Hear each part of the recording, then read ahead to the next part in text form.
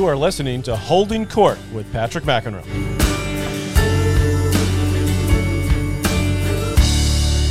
Thanks to Raya Eyewear for sponsoring this episode of Holding Court. I've been wearing Raya since last year. During the pandemic, I started teaching more lessons than ever before, especially outside. Raya are by far the best sunglasses for tennis I've ever used. Check them out at RayaEyewear.com. That's R-I-A Eyewear.com and use the code Patrick to get $20 off your first pair. They are total game changers. All right, welcome everyone to this edition of Holding Court, this Tennis Tuesday. And of course, being the Tuesday right after the French Open has ended, I think it's pretty obvious what our topic needs to be today. Lots of stories that continued throughout the French Open, of course, starting with the Naomi Osaka saga, which there's no end in sight to that one. And we'll wonder how that's going to pan out. And, of course, we all hope that we will see her at Wimbledon, but I would say that's very much up in the air. Then, of course, the Roger Federer story took over in the beginning of week 2 when he decided to withdraw. That created a little bit of controversy as well. Federer has already, in fact, played a match on grass today in Halle, won 2 tight sets to win his first match on the grass as he sets his sights on Wimbledon. But, of course, the talk of week 2, it's all about Mr. Djokovic and winning his 19th major title, his second French Open title. And, of course, now he's one away from Messieurs Nadal and Federer. Both of them have 20 major titles. And I sent out a tweet pretty shortly after the match saying that the most complete male tennis player of all time is Novak Djokovic. So considering how much attention that got on Twitter, blew me away, actually, how many retweets and likes and so on it got. So clearly, you fans said to me, that's what you want to talk about by the interest in that just very simple one statement. I've made similar statements before about Djokovic, about obviously Federer. Normally the tweets about Federer get the most attention, but that to me is sort of sending a message about how much this victory for Djokovic resonated with you, the tennis fan. The fact that it got so much attention. And so let's go to first of all, you go back to the match against Musetti when he was down 2-0 there. Musetti playing unbelievable clay court tennis. Djokovic just steadied himself and, of course, reeled off the last 3 sets very easily. I was shocked that Musetti didn't finish the match, which I think I said on an earlier podcast was ridiculous. Finish the match, play 2 more games, even if he can barely stand up, which I know he couldn't. He wasn't injured. So Djokovic, by doing that, just reassured himself, obviously, that the fitness is there. Not that he needed that, but that he's extremely confident in those long, grueling matches. And as it turned out, that's exactly what happened on the final weekend. So let's start with what really should have been the final. And this is to take nothing away from Tsitsipas, who played a great semifinal, winning that in 5, and then played an outstanding final with a 2-set lead over Novak before succumbing in the final set. So there's a few things that I got to talk about when you're talking about that particular matchup, Novak against Rafa in that first it turned out to be the second semifinal, which to me was actually a huge factor in the outcome of the match because the match ended up being played after the opening set, essentially under the lights and essentially in those cooler, what we in the tennis world call heavier, damper conditions. What does that mean? Well, it's pretty simple. It means that the ball grips the surface when there's a little more moisture on the court in the air. That gets into the balls. It gets into the surface. And the ball just doesn't jump as high. And if I had been calling that match, I would have been on that from the very start because in the opening set, it was played, sort of at dusk. It was early evening. It was still pretty bright out. And no surprise that Nadal jumped out to a quick 5-love lead. It looks similar to what happened in the final last year. Now, the final last year was also played in kind of heavier conditions, and I thought that would help Djokovic at the time. It turned out not to because Nadal just steamrolled him. But this time, Djokovic was better prepared. He'd had a lot more matches on clay. He's obviously a great clay court player, but it's not his best surface. His most vulnerable surface is clay.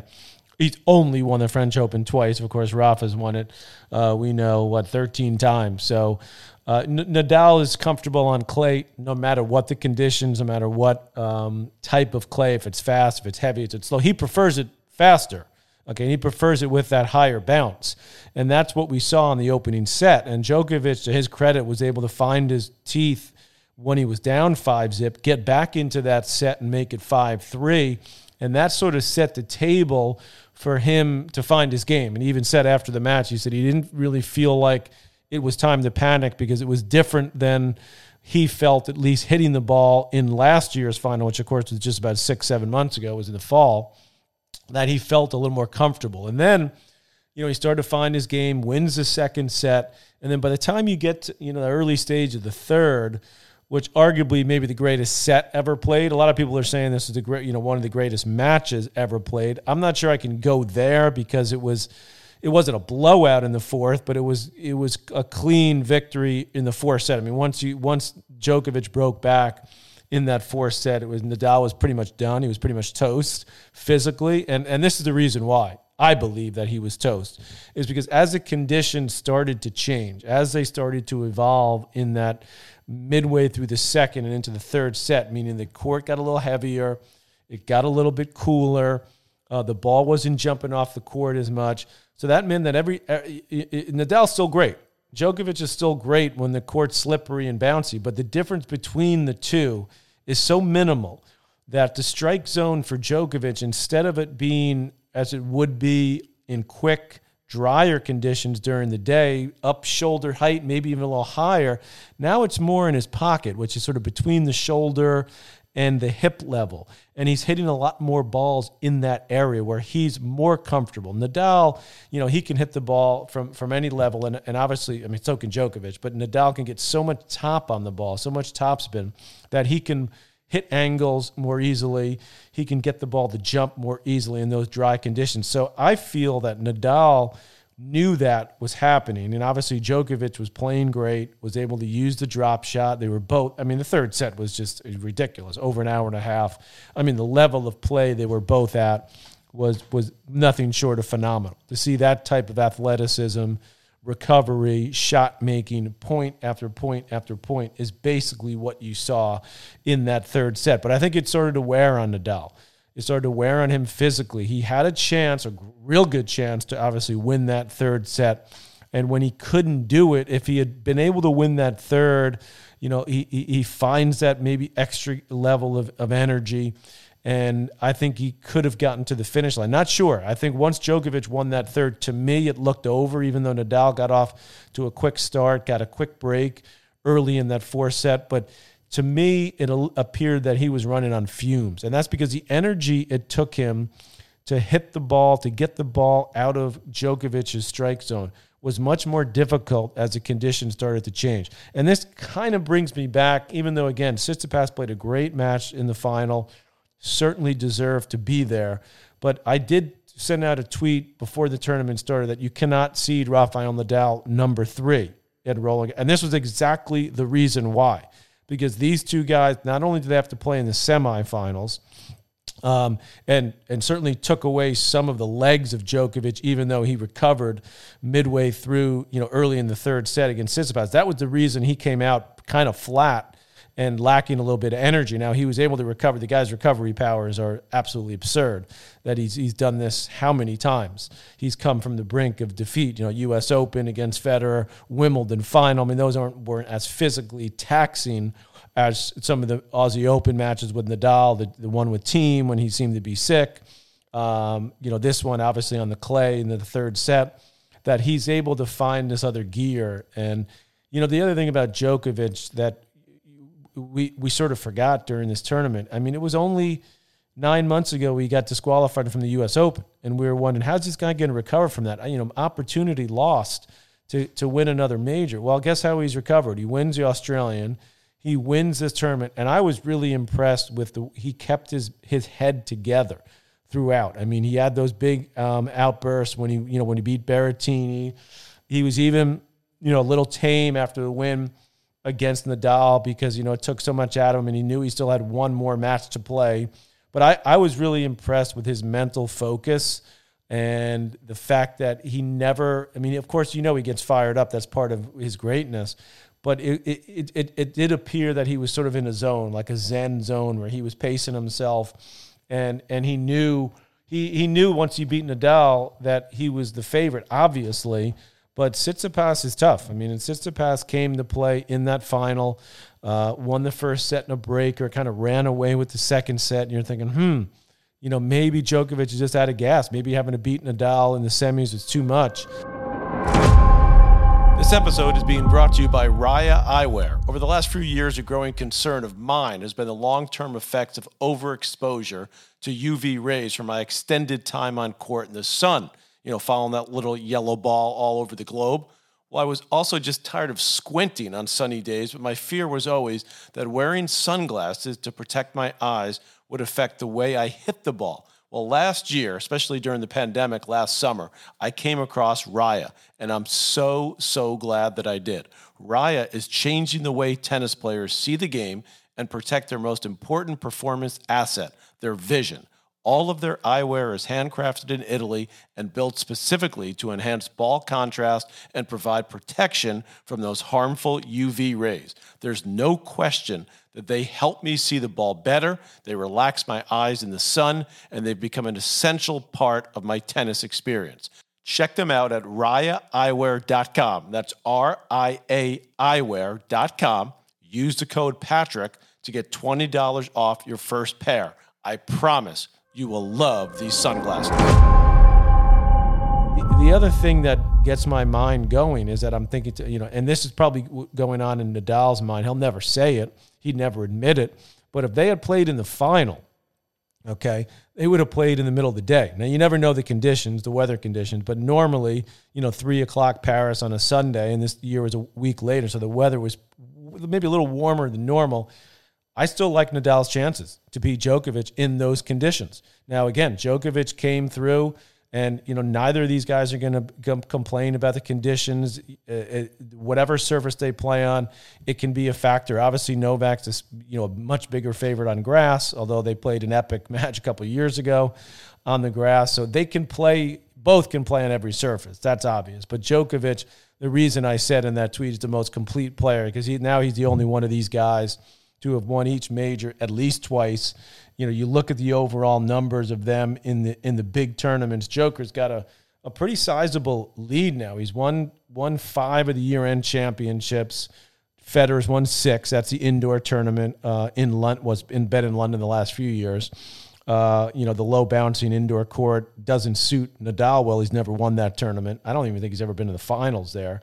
You look at the tournaments, the Masters events, which are the Monte Carlos, the Romes, the Cincinnatis, BNP Paribas, those tier events just below the majors.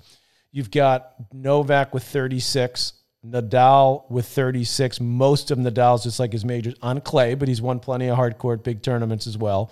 But Djokovic has a better spread. He's got a better spread of now majors and certainly of the Masters events as well. I don't have the actual Masters numbers right in front of me. Federer, by the way, has won 28 Masters events. So if you look at, the ATP does kind of a nice job. They do the big titles. So they include the majors, the ATP finals, the Masters, and the Olympics, which Nadal's won 1 Olympic gold. And you include those 4 separate events. And you've got Djokovic with 60, Nadal with 57, and Federer with 54. So just, similar to the numbers of the majors. Of course, you got Nadal and Federer still at 2020. Now you've got Djokovic going into Wimbledon as a very solid favorite. Although, as I said before, I wasn't happy with Federer pulling out of the French Open the way he did, even though I understand why he did it. It still didn't sit well with me. A lot of the Fed fans just came after me on Twitter, very upset at how could anybody criticize the great Roger Federer. And I've been blowing smoke Federer's way, and rightly so, for plenty of years, and I'll continue to do that. And by the way, I think he's got a shot at Wimbledon. Okay, I'm not sure I'd put him at the second favorite at the moment. We'll see how he does in the rest of the tournament in Halle. Obviously, Djokovic is a solid favorite, but look, there's just not that many guys that are that great on grass. That's just the bottom line. So Djokovic is a huge favorite. Nadal, like I say every year with him, if he can get through the first couple matches, he'll be a threat. But he's more vulnerable than the other guys early when the courts are a little bit soft and the ball doesn't bounce quite as high. So he can get picked off earlier. For Djokovic and Federer, assuming Federer's 100%, which it looks like he is, very difficult for them, although it has happened before to Federer. Stakowski, remember, beat him. Tsonga, I think that was a quarter. Djokovic lost that 1 year early to Querrey, but that was when he was having all sorts of other issues off the court and so on, and then he had the elbow problem. So, and then the final, Tsitsipas, I love the way he battled in the fifth set too, because he was down. Djokovic had him on the ropes. Djokovic is just so smart about the way he was using the heavy ball. He was using the drop shot. I mean, his backhand was laser-like with its solidity. Tsitsipas, the serve was big, but it needed to be bigger, a little bit bigger. He wasn't winning that many cheap points in the last couple of sets. And Novak just zeroes in. You could just see him in that fifth set.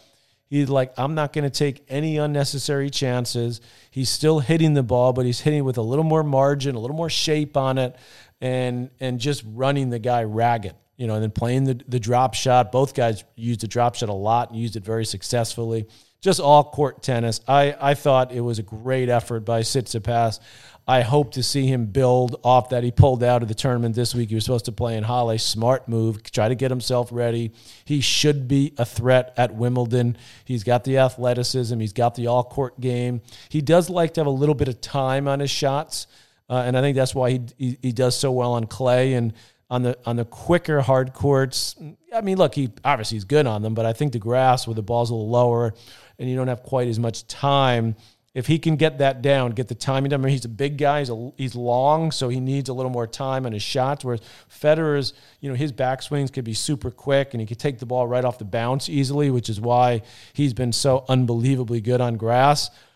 Even with the one-hander, he's just able to improvise quickly and pick the ball off right off the bounce. And Tsitsipas, he likes the ball coming down to him a little more time. They sort of freewheel it with those big groundings. So if he can make the adjustment on grass, look out. But I think he needs to be a little bit more offensive, look to come in a little bit more. So Djokovic, as I said on my tweet, the most complete player ever. I didn't go there and say the greatest player ever. Okay, then the Djokovic fans get pissed. Oh, just say it, Patrick. Say he's the greatest of all time. Not going to say it yet. I'm not going to say any of them are the greatest because he's still got a lot of tennis to play. There's one thing we should have learned, with these guys and the other thing is don't put too much into just one match. I mean, you remember, Federer pulling out of Wimbledon a couple of years ago at the back, and they're like, he's done. Then he comes back, wins 2 more majors, and Djokovic destroys Nadal that 1 year at the Australian, 2-2-2 or something in the final, and they're like, oh, it's over, Rafa's done. And then what happens? Rafa comes back, beats him at the French Open in straight sets. So these guys have incredible ability, these 3 guys, to take some of these losses, some tough losses, whether they're, like Federer's loss at Wimbledon, which was killer for him, 5-3.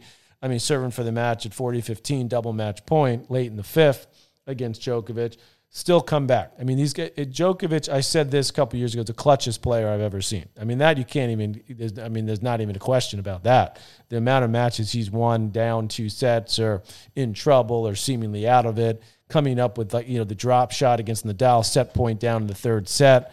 I mean, the guy's got so much guts, and yet he does it in such a calm demeanor. So why is he the most complete player? Great on offense, not as great as Federer on offense, but unbelievably good on defense, neutral balls. Is Nadal a slightly better defensive player? Well, certainly on clay he is. On the other surfaces, I'm not sure. I'd probably say Novak. Great serve, underrated for many years, incredible at the net, ability to step in and take the ball early.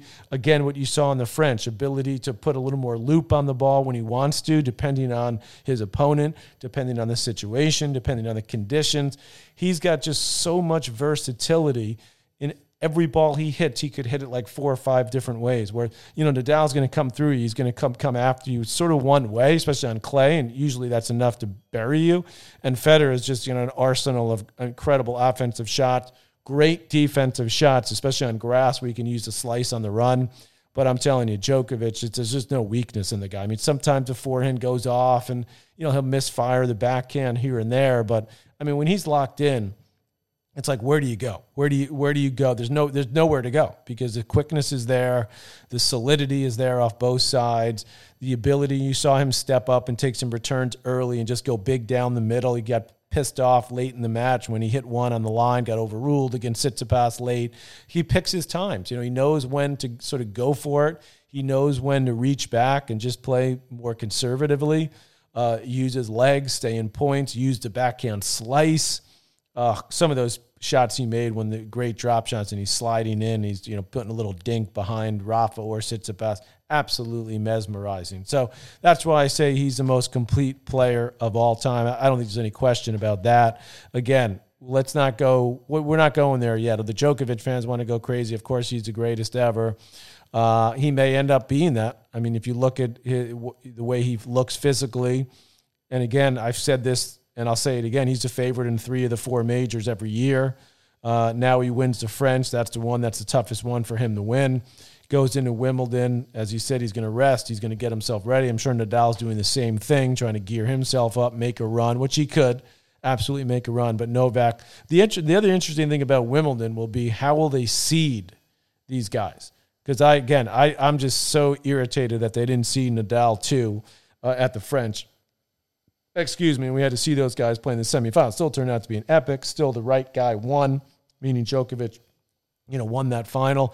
Where do they seed Federer? Do they move him up into the top 4? Does it depend a little bit on how he does in Halle?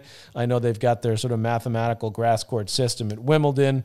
Pandemic, do they take that into account? That will be sort of the next big story for me. Obviously, that in addition to will Osaka be at Wimbledon? That will be a story that will be big either way. So I hope she does. I mean, I hope, number one, she's healthy and getting herself together, getting the help she needs. I will continue to address that topic at the appropriate time because I think it's extremely important. So I'm doing my homework on that. And I hope you enjoyed this edition of Tennis Tuesday. Novak Djokovic, the most complete male tennis player of all time. Holding Court with Patrick McEnroe is powered by Mudhouse Media.